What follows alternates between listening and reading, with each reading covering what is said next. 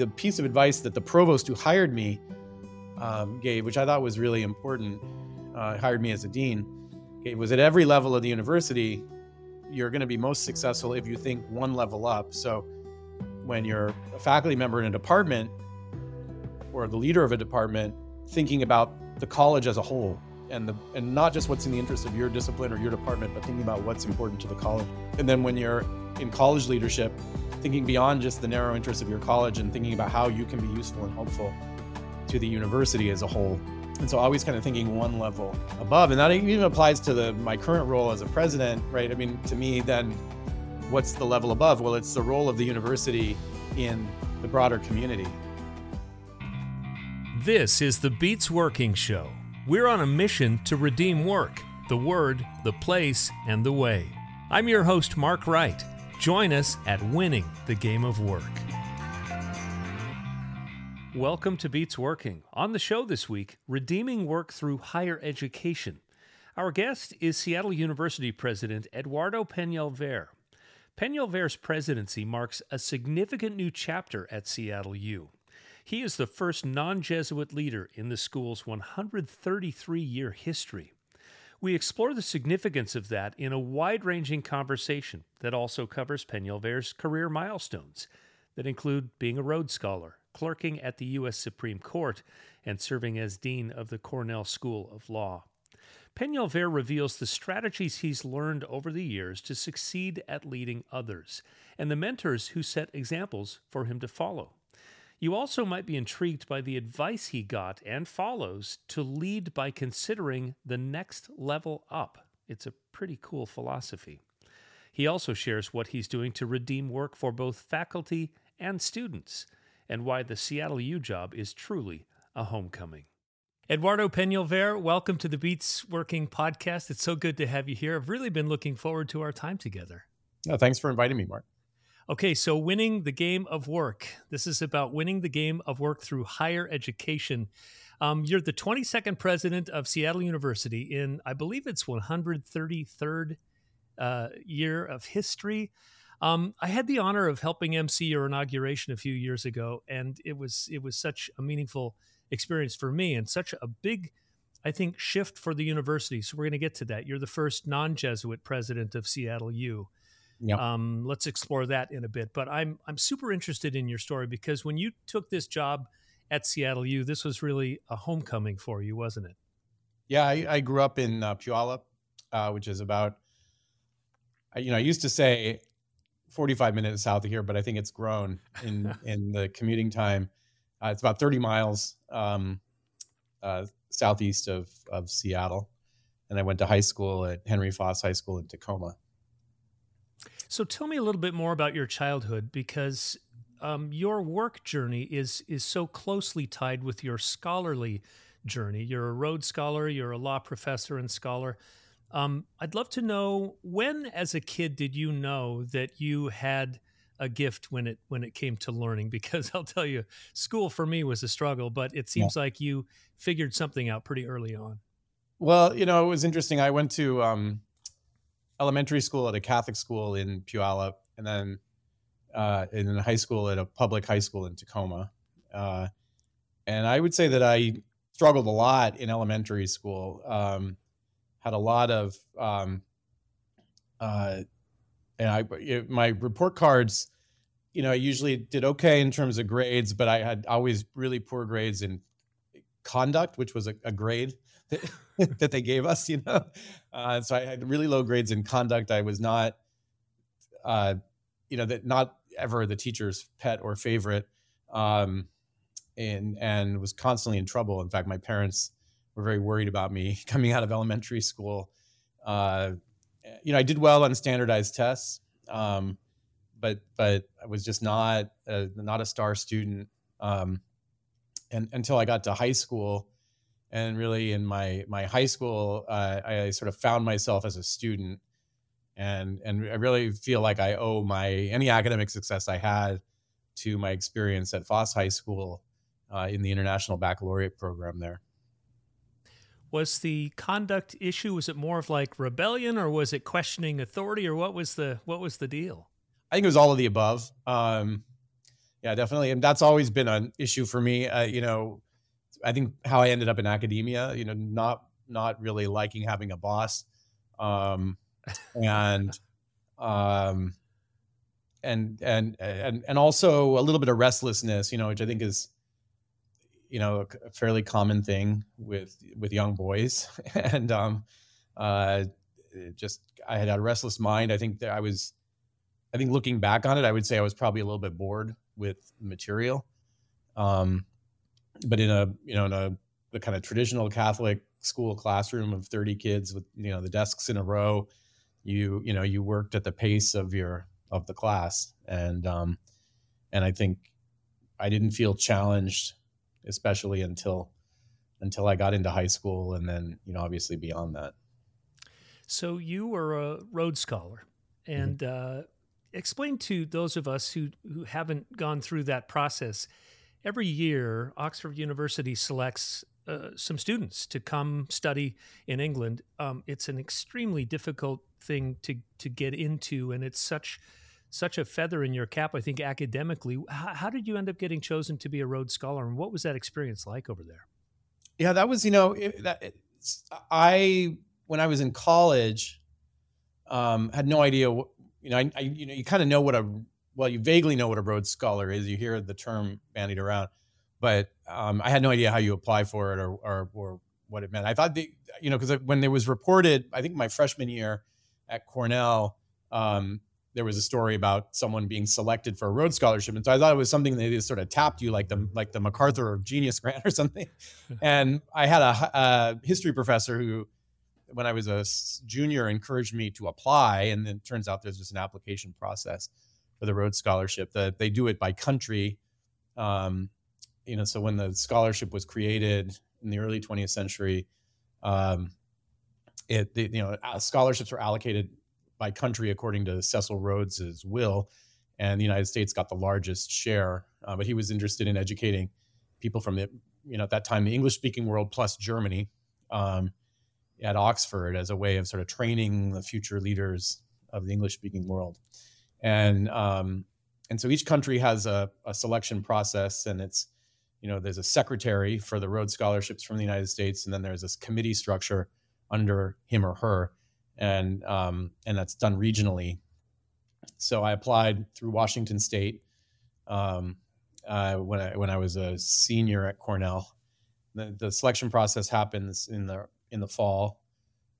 You submit the application in the early fall, and then there are interviews usually shortly after Thanksgiving, or at that time it was shortly after Thanksgiving. Now it's a little earlier, and then they announce them. They award a certain number of scholars from each region.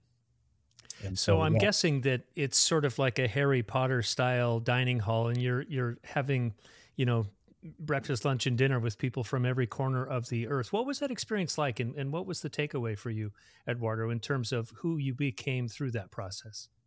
Yeah, I mean, Oxford, it definitely does look like it scores high on the Hogwarts scale. Although, I sort of, the colleges at Oxford vary quite dramatically in terms of how global they are. And, I was admitted, so you get the scholarship from the Rhodes Scholars Trust, they award the scholarships, and then you have to apply to a college, and Oxford is 30 something colleges. And it's described to me as what the United States would be like if the South had won the Civil War, in the sense that it's a highly federal university structure. It's very different from an American university. Each college has its own endowment, and their own fees, and their own resources for housing and dining, their own faculties. There's some shared faculty resources, but it's, your experience varies dramatically based on the college you attend. So I got my scholarship in '94. It was just sort of early days of the internet. There was not a lot of information. You had a short period of time from when you were notified that you had the scholarship to when you had to make a decision of the college you were going to apply to. And I would say, I chose I went to Oriel College, which is one of the older colleges. It's small, beautiful college, not super global. It's very English. And so my experience was like, I describe it as you think of the Harry Potter movies. In the early Harry Potter movies, everyone was white. And then after like the third movie, you start to get Indian and African and Asian. Hogwarts students, and so Oriel College was like the early Harry Potter movies, and then I had Rhodes Scholar classmates who were at larger colleges like New College or University College, which is Bill Clinton's college, which were much more international. And so my experience, I was my first year at Oxford, I was the only Rhodes Scholar in my college. It's exactly what you say. You eat and live in your college, and so it was kind of isolating, and not at all what I expected. My wife at that time was my fiance, was a master's student at London School of Economics during my first year at Oxford, and I would go visit her, and that truly was, a really international, global experience. And so I spent a lot of time actually in London during that first year, kind of hanging out with her friends, because that was more of the experience that I expected when I went to Oxford. But Oxford is just an interesting place that where your experience varies quite dramatically based on the college you attend. Yeah. How did you get into law? Because you went on to publish scholarly articles. You've taught law all over the place in New York and Chicago, and guest taught at Yale and Harvard. You clerked for Justice John Paul Stevens. How did you end up focusing on law? And I really want to know more about your clerking at the U.S. Supreme Court. It sounds like an amazing experience. Yeah, I knew I wanted to go to law school by about my end of my junior year in college. I was a history major, and my focus was on U.S. foreign policy and Latin American history. And I just told this story recently. I was at a festschrift for one of my professors at Cornell, really influential diplomatic historian named Walter Lefebvre, who died just a couple of years ago. And the impact, in terms of my career, the impact of studying history really shifted me away from thinking I wanted to be a physician like my dad to wanting to be a lawyer, just because when you study American history, I think you quickly come to realize that we're a country of laws, and the shape of our society is probably influenced more directly by the legal profession than any other in the country, and that's not true everywhere, but certainly true here. And so all the people I was reading about, in my history studies were lawyers, and I just thought, boy, if I want to have an impact on systems of justice and injustice in the United States, I need to study law. And so I went to Oxford, and I did philosophy and theology at Oxford, but I knew I was heading to law school. I had already been admitted to law school and deferred during my scholarship. So I came back after the 2 years at Oxford and started law school at Yale.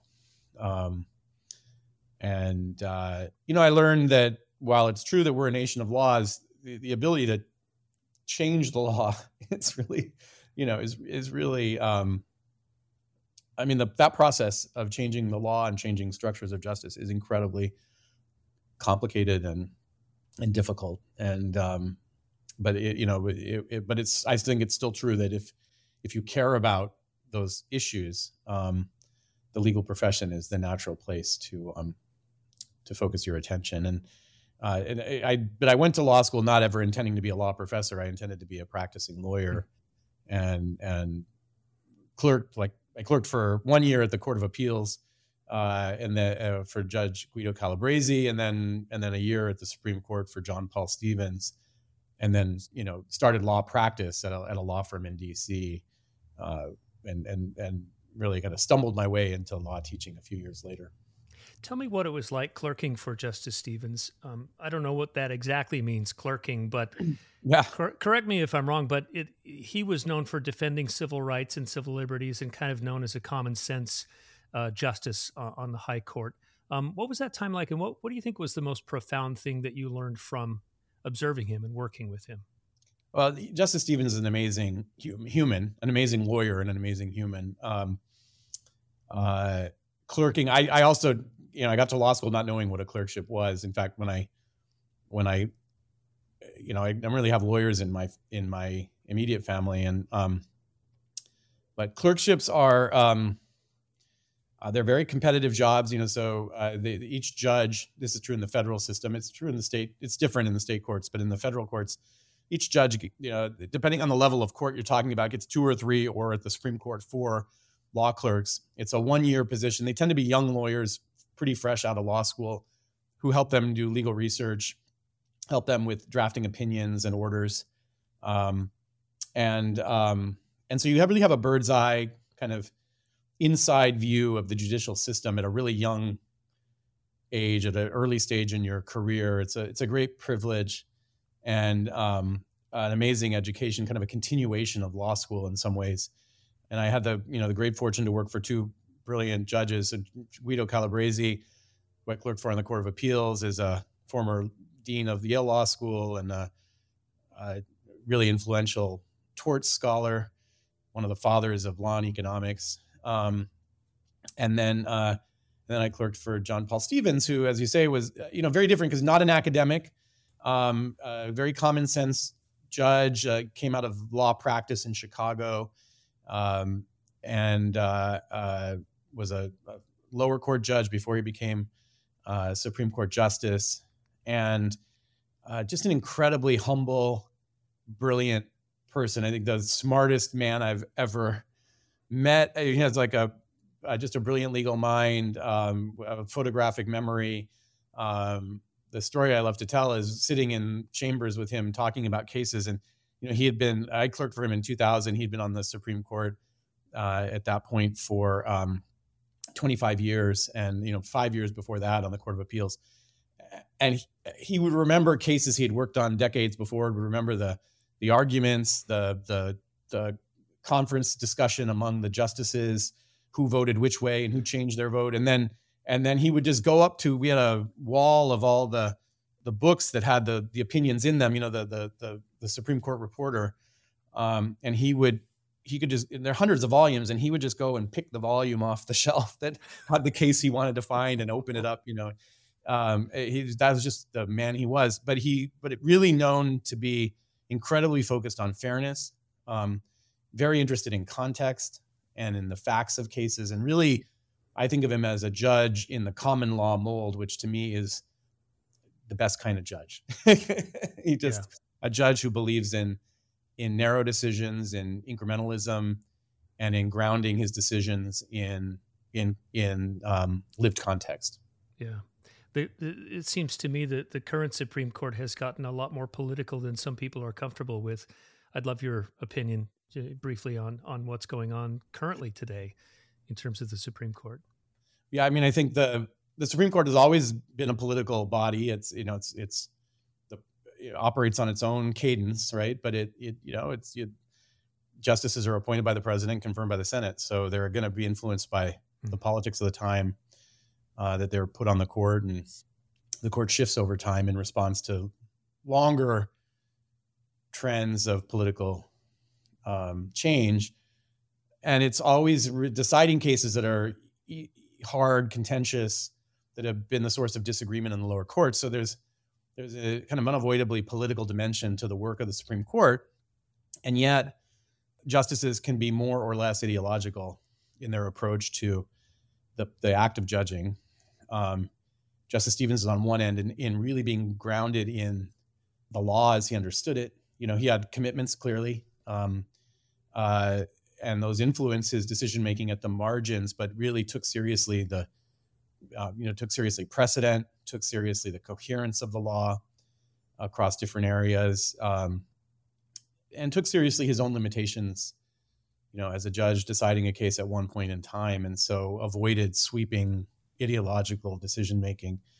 And so, I think when people say the courts become more political, I think what they mean really is it's become more ideological, so that the behavior of judges becomes a little more predictable based on what we think their priors are.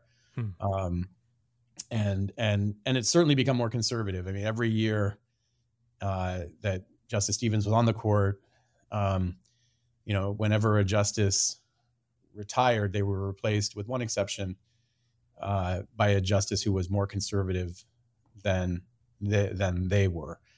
And the exception being probably Ruth Bader Ginsburg for Byron White.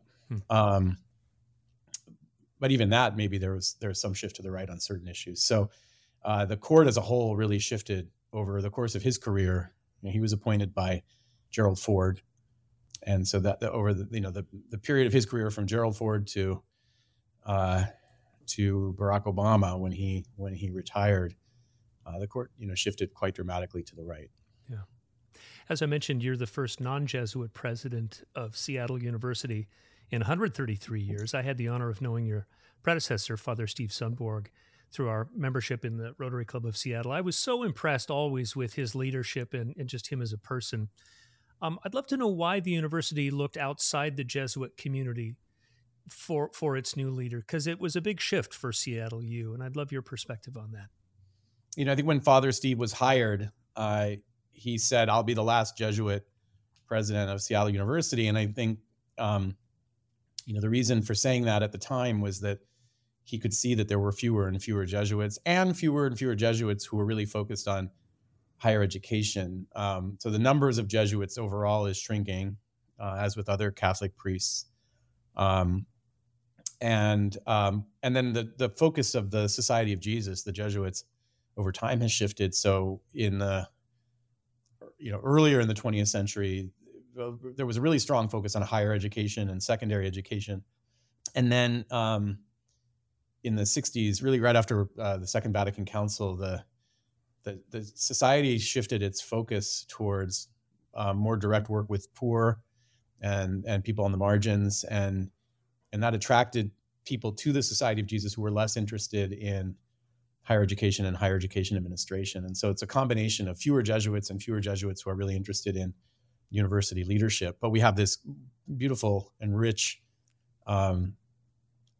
community of Jesuit universities, 27 Jesuit colleges and universities around the United States. And so there's been a very deliberate process of transitioning those universities to lay leadership. I would say 10 years ago, out of those 27, it might have been that 3 or 4 of them had a lay president. I think one of the first was Georgetown under Jack DeGioia. And now, I believe of the 27, there are 4 Jesuits who are presidents. So it's completely reversed. And I'm sort of in the middle of that. I came in kind of in the middle of that transition. But every president who's been hired with during my time, my 3 years now at Seattle U, every president of another Jesuit university has been a lay person, and many of them replacing Jesuits who are retiring. So Father Steve he was president for 24 years at Seattle University, kind of preparing the university for a transition to non-Jesuit leadership. And so the university had a lot of time to kind of come to terms with that and get ready for that. Yeah, I'm just amazed at when you look at the foundation that was laid by the Jesuits over the years. These universities are some of the top schools in the world, and that foundation, that DNA that still runs through schools like Seattle U is just so profound, and the dedication to knowledge and the truth. I heard you talk in an interview. It might have been something that the university put out, but I heard you talk about the difference between knowledge and wisdom. And I'd love your definition of that, because I think it's common in our society today to think if you just load enough stuff in your head, you're going to be a success and you're going to make a lot of money and life is going to be great. But I take it that you see the distinction, and I'd love to have you talk about that. Well, I think we're all on a journey trying to obtain more wisdom, and I think we never quite finish that journey. But I would distinguish between knowing facts or acquiring technical expertise, which is important for sure, and then a deeper wisdom that brings facts and expertise into conversation with your values, with your commitments, with more transcendent questions of meaning. And I think Jesuit education has always very self-consciously aspired to aim for that engagement with those deeper questions. What one of the leaders of the Society of Jesus called the big questions. What gives meaning to life, and how we should spend our limited time. And And so that's something that's kind of woven into the fabric of Jesuit higher education through a number of different mechanisms. I mean, the most important one probably being for Jesuit universities, a really rich core curriculum that requires students, no matter what field they're studying, to engage with philosophy and theology, not Catholic theology narrowly, right? But all of our students have to take at least one theology course. It could be world religions. It could be, something on, Eastern spirituality, or it could be Catholic theology, but one theology course and 2 philosophy courses to graduate. And that's true for our engineers and our business students and our philosophy majors. Yeah. So getting that really well-rounded education. You spent a number of years as dean of the Cornell School of Law in New York. I'd love to talk about some of the lessons in leadership that you learned over the years, and who were some of the key people in your life that you learned these leadership lessons from? Well, I always start with my 2 judges, because they're leaders, right, in chambers, from Justice Stevens, just his tremendous kindness and humility have always been models for me of leadership, and I've tried to I fall short of his example every day, but I always kind of think of him as the model boss, and so that's one person who had a deep influence on my leadership style. But the other, because he was the dean of a law school, was Judge Calabresi, who insists on being called Guido. And Awesome. he was the dean of Yale Law School for about 8 years, I think it was in the late 80s into the early 90s. And so when I was applying to be a law dean at Cornell, I reached out to him and had conversations with him about, what is a dean? Like, what, in his view, he was very successful, really kind of transitioned Yale from being, everyone thought of as a sort of afterthought after Harvard, to being seen as the top law school in the country. And that really happened under his watch. And he had this metaphor that he used for leadership, and especially academic leadership, which I continue to come back to, of the dean as a butler. And it's a kind of evocative image. And he was very clear that it's not like a form of false modesty, that calling the butler is an important person in a household, but the butler is in service of the household. And so his model was a kind of gentle model of leadership as service, but assertive, but gentle, and kind of guiding, and certainly opinionated, but never forgetting that the main work of the university is the work in the classroom, and the work with the students, and the work of administration is to facilitate that, to remove obstacles, to guide it for sure, and to be looking ahead so that people who are engaged in the day-to-day work of teaching and guiding students can focus on that. And so that's always been kind of my touchstone as a dean and as a president as well. When you took the job at Seattle U, you proceeded to load your dog into your plane and flew all the way out here. I'd love to know, when did flying become your passion, and what is it about flying that intrigues you? Well, when I was a kid, like 4 or 5 years old, when my dad was doing his residency at the University of Washington, we lived in Seattle at that time, and my mom took me to the Science Center, and they have this Mercury space capsule model there that you can sit in and flip the switches. I think it's still there, and I just became fascinated by space travel and aviation, and so when I was younger, my dream was to be an astronaut, and actually when I was in high school, I applied to the Air Force Academy, and I had a nomination from Senator Brock Adams, and but my parents were kind of peace activists, and it just sort of didn't feel right for me to join the Air Force, and I ended up going to Cornell, in part because Carl Sagan was there, and I wanted to study with Carl Sagan. And but when I decided not to pursue a career in flight, I promised myself I would get my pilot's license at some point, and it took me, almost 30 years to do that. I had to finish school and finish my clerkships, and I got my clerkship bonus when I joined the law firm, and I took some of that money and got flying lessons. So I studied to become a pilot in fall of 2001. Got interrupted briefly by 9/11, but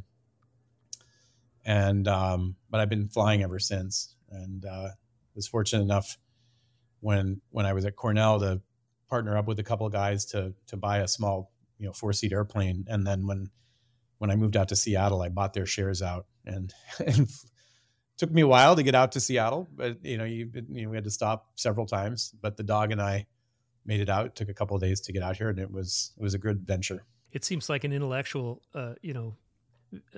thing to do, as well as just kind of a fun thing to be soaring through the skies as well, right?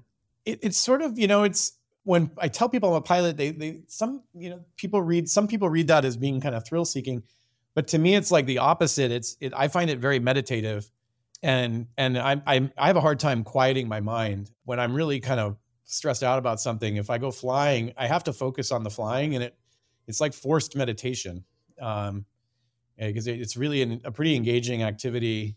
It's intellectual and a little bit muscle memory, and but it does require your complete attention. And it's kind of like yoga, if you stop thinking about it, you'll just fall out of pose. And exactly, it's like a machine assisted yoga. I'd love to ask about politics in higher education. I've had a number of close friends who've been professors over the years, and I just sort of observed them trying to navigate the political landscape. How did you find politics when you rose through the ranks of leadership in universities? And what's your best advice for someone who wants to go up the food chain in higher ed? What's the best way to do that?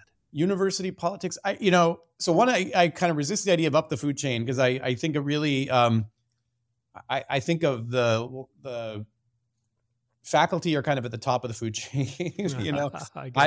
I loved being a professor, and I told you, I had issues with authority and didn't like having a boss, and that was one of the things that drew me into academia, because when you're a tenured professor, you're your own boss. You set your own deadlines. I mean, there are some things you have to do. You have to do your teaching and your grading, and certainly, there's some deadlines around those things. But every day you kind of decide, apart from the time you're in the classroom, how you're going to spend that day, what you're going to read, what you're going to write, and that's a very liberating lifestyle. One of my colleagues, I think, very accurately called it the loophole in life.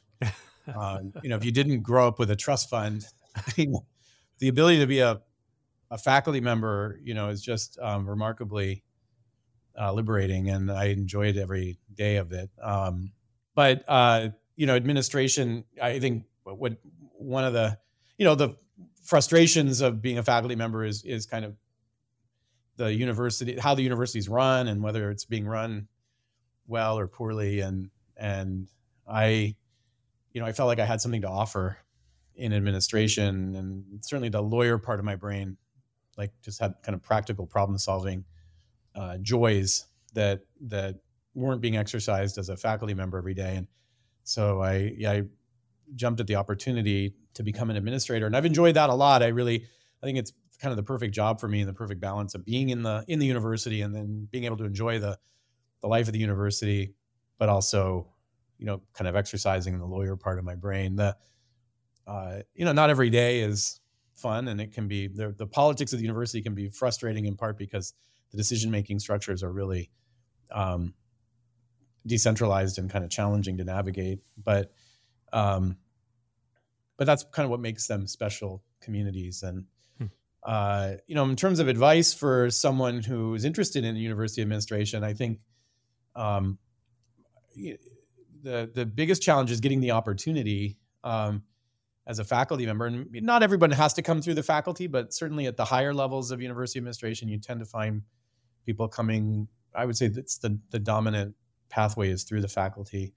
For me, the challenge as a faculty member was getting the opportunity to lead things, and you're sort of dependent on the existing leadership to gain those opportunities. And I always encourage people to raise their hands. Like if you're interested in a career in administration, to make sure to let the university leadership know that you have that interest, because I'm always on the lookout for faculty who want that experience and who have that talent. Those are very, it's most people aren't drawn into a career in academia because they want to do administration. Usually administration is almost like a bad word among faculty. And so I'm always happy to learn that someone wants that experience, and I'm on the lookout for opportunities to give them that. Because when you then start applying for jobs, and especially as you kind of move up in terms of the administrative hierarchy, the number one obstacle to success is the lack of experience. People are always looking for you to have the exact experience that they're trying to hire you for, and that obviously is kind of a little bit of a contradiction. But as a faculty member, I was looking for opportunities to lead whatever, the faculty workshop series or a self-study, something that would get me out there organizing things and showing that I could do that kind of work. And then as a dean, looking for opportunities to engage at the university level and lead at the university level, so that when I applied to be a president, I had things I could talk about, experiences beyond the life of the law school. And so it was a matter of, just not being bashful about that desire to gain those experiences. And then the piece of advice that the provost who hired me gave, which I thought was really important, hired me as a dean, was at every level of the university, you're going to be most successful if you think one level up. So when you're a faculty member in a department or the leader of a department, thinking about the college as a whole and not just what's in the interest of your discipline or your department, but thinking about what's important to the college. And then when you're in college leadership, thinking beyond just the narrow interests of your college and thinking about how you can be useful and helpful to the university as a whole. And so always kind of thinking one level above. And that even applies to my current role as a president, right? I mean, to me, then what's the level above? Well, it's the role of the university in the broader community, right? In this region and in the city of Seattle and in the state of Washington, as a colleague to all the businesses in Seattle and to the people of Seattle, and to the other universities in the region as well. I know we have just a few minutes left, so I want to honor our time together. You mentioned community. It's really clear that you're not just committed to leadership at Seattle University. I've seen you in leadership roles in a number of civic groups, and that doesn't seem to be a strategy on your part. It really seems to be just who you are. Is that a fair assessment? Yeah, I mean, it's a great privilege, right? And I think it's important for the university that I be out in those roles, and it's just very satisfying for me to have the opportunity to engage, with people like you at CDRT, or to serve on the boards that I'm on, or to work with our community partners. It's why I do this work, and just one of the really rewarding parts about being a university leader. Just to give one example, I'm on the board of Fred Hutch, and I mean, it's such an amazing institution, and I have no illusions, right, that I'm only on the board of Fred Hutch because I'm the president of Seattle University, and yet my mom is a cancer survivor, and my wife is a cancer survivor, and actually both of them at various times have been patients at what was Seattle Cancer Care Alliance and now part of Fred Hutch, and so it's a way for me to kind of pay that forward by helping that institution, just continue to thrive in its leadership role here in Seattle and in the country. So you've been at the helm for a little bit. I'd love to ask you, as we wrap things up, Eduardo, what do you know about Seattle University that maybe somebody on the outside doesn't know? What's the university's secret sauce, or what you're most proud of? I mean, what I'm most proud of is just what a rich and passionate academic community this is. People who are really dedicated to the mission of Jesuit higher education, And that includes our students who come here to have that experience, the faculty, the staff.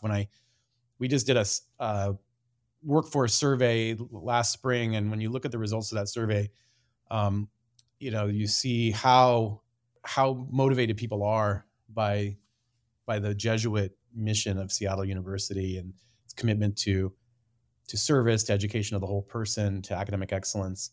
I think that what might be surprising to people when I engage with people outside of Seattle University, I think that they are not aware of the breadth of offerings that we have, the importance of this university to this region, and how unique it is within the higher education ecosystem in the state. We're the largest private comprehensive university in this region, really the only private comprehensive university in this region. And, I'm not sure that we have the kind of mind share in Seattle that merits. And so that's part of our challenge and effort, is to get the word out. So many people in Seattle, I think we forget how many people in Seattle are not from Seattle. I think it's about half the city, are people who moved here as adults, and they don't necessarily know Seattle University. And so we are constantly having to, I think about new ways to introduce ourselves to what is a really fast growing city, and a city full of people from all over the world and all over the country, and either educating them about or kind of introducing them to this phenomenal institution. Really important part of the Seattle community is something that is kind of a daily challenge for me. Well, we have to wrap things up. And I just want to say, Eduardo, as I've gotten to know you over the past few years, I've just been really impressed by your humility and your intellect, and that combination of the two that is just so, it's amazing to watch. And I can see why they chose you to lead that amazing university. So keep up the great work. And it's been really nice spending some time with you. Thanks. No, thanks for inviting me. I really enjoyed it. And look forward to seeing you on one of our Monday lunches down at the WAC. See you soon. I'm Mark Wright. Thanks for listening to Beats Working, part of the Work P2P family. New episodes drop every Monday. And if you've enjoyed the conversation, subscribe, rate, and review this podcast. Special thanks to show producer and web editor Tamar Medford. In the coming weeks, you'll hear from our Contributors Corner and Sidekick Sessions. Join us next week for another episode of Beats Working, where we are winning the game of work.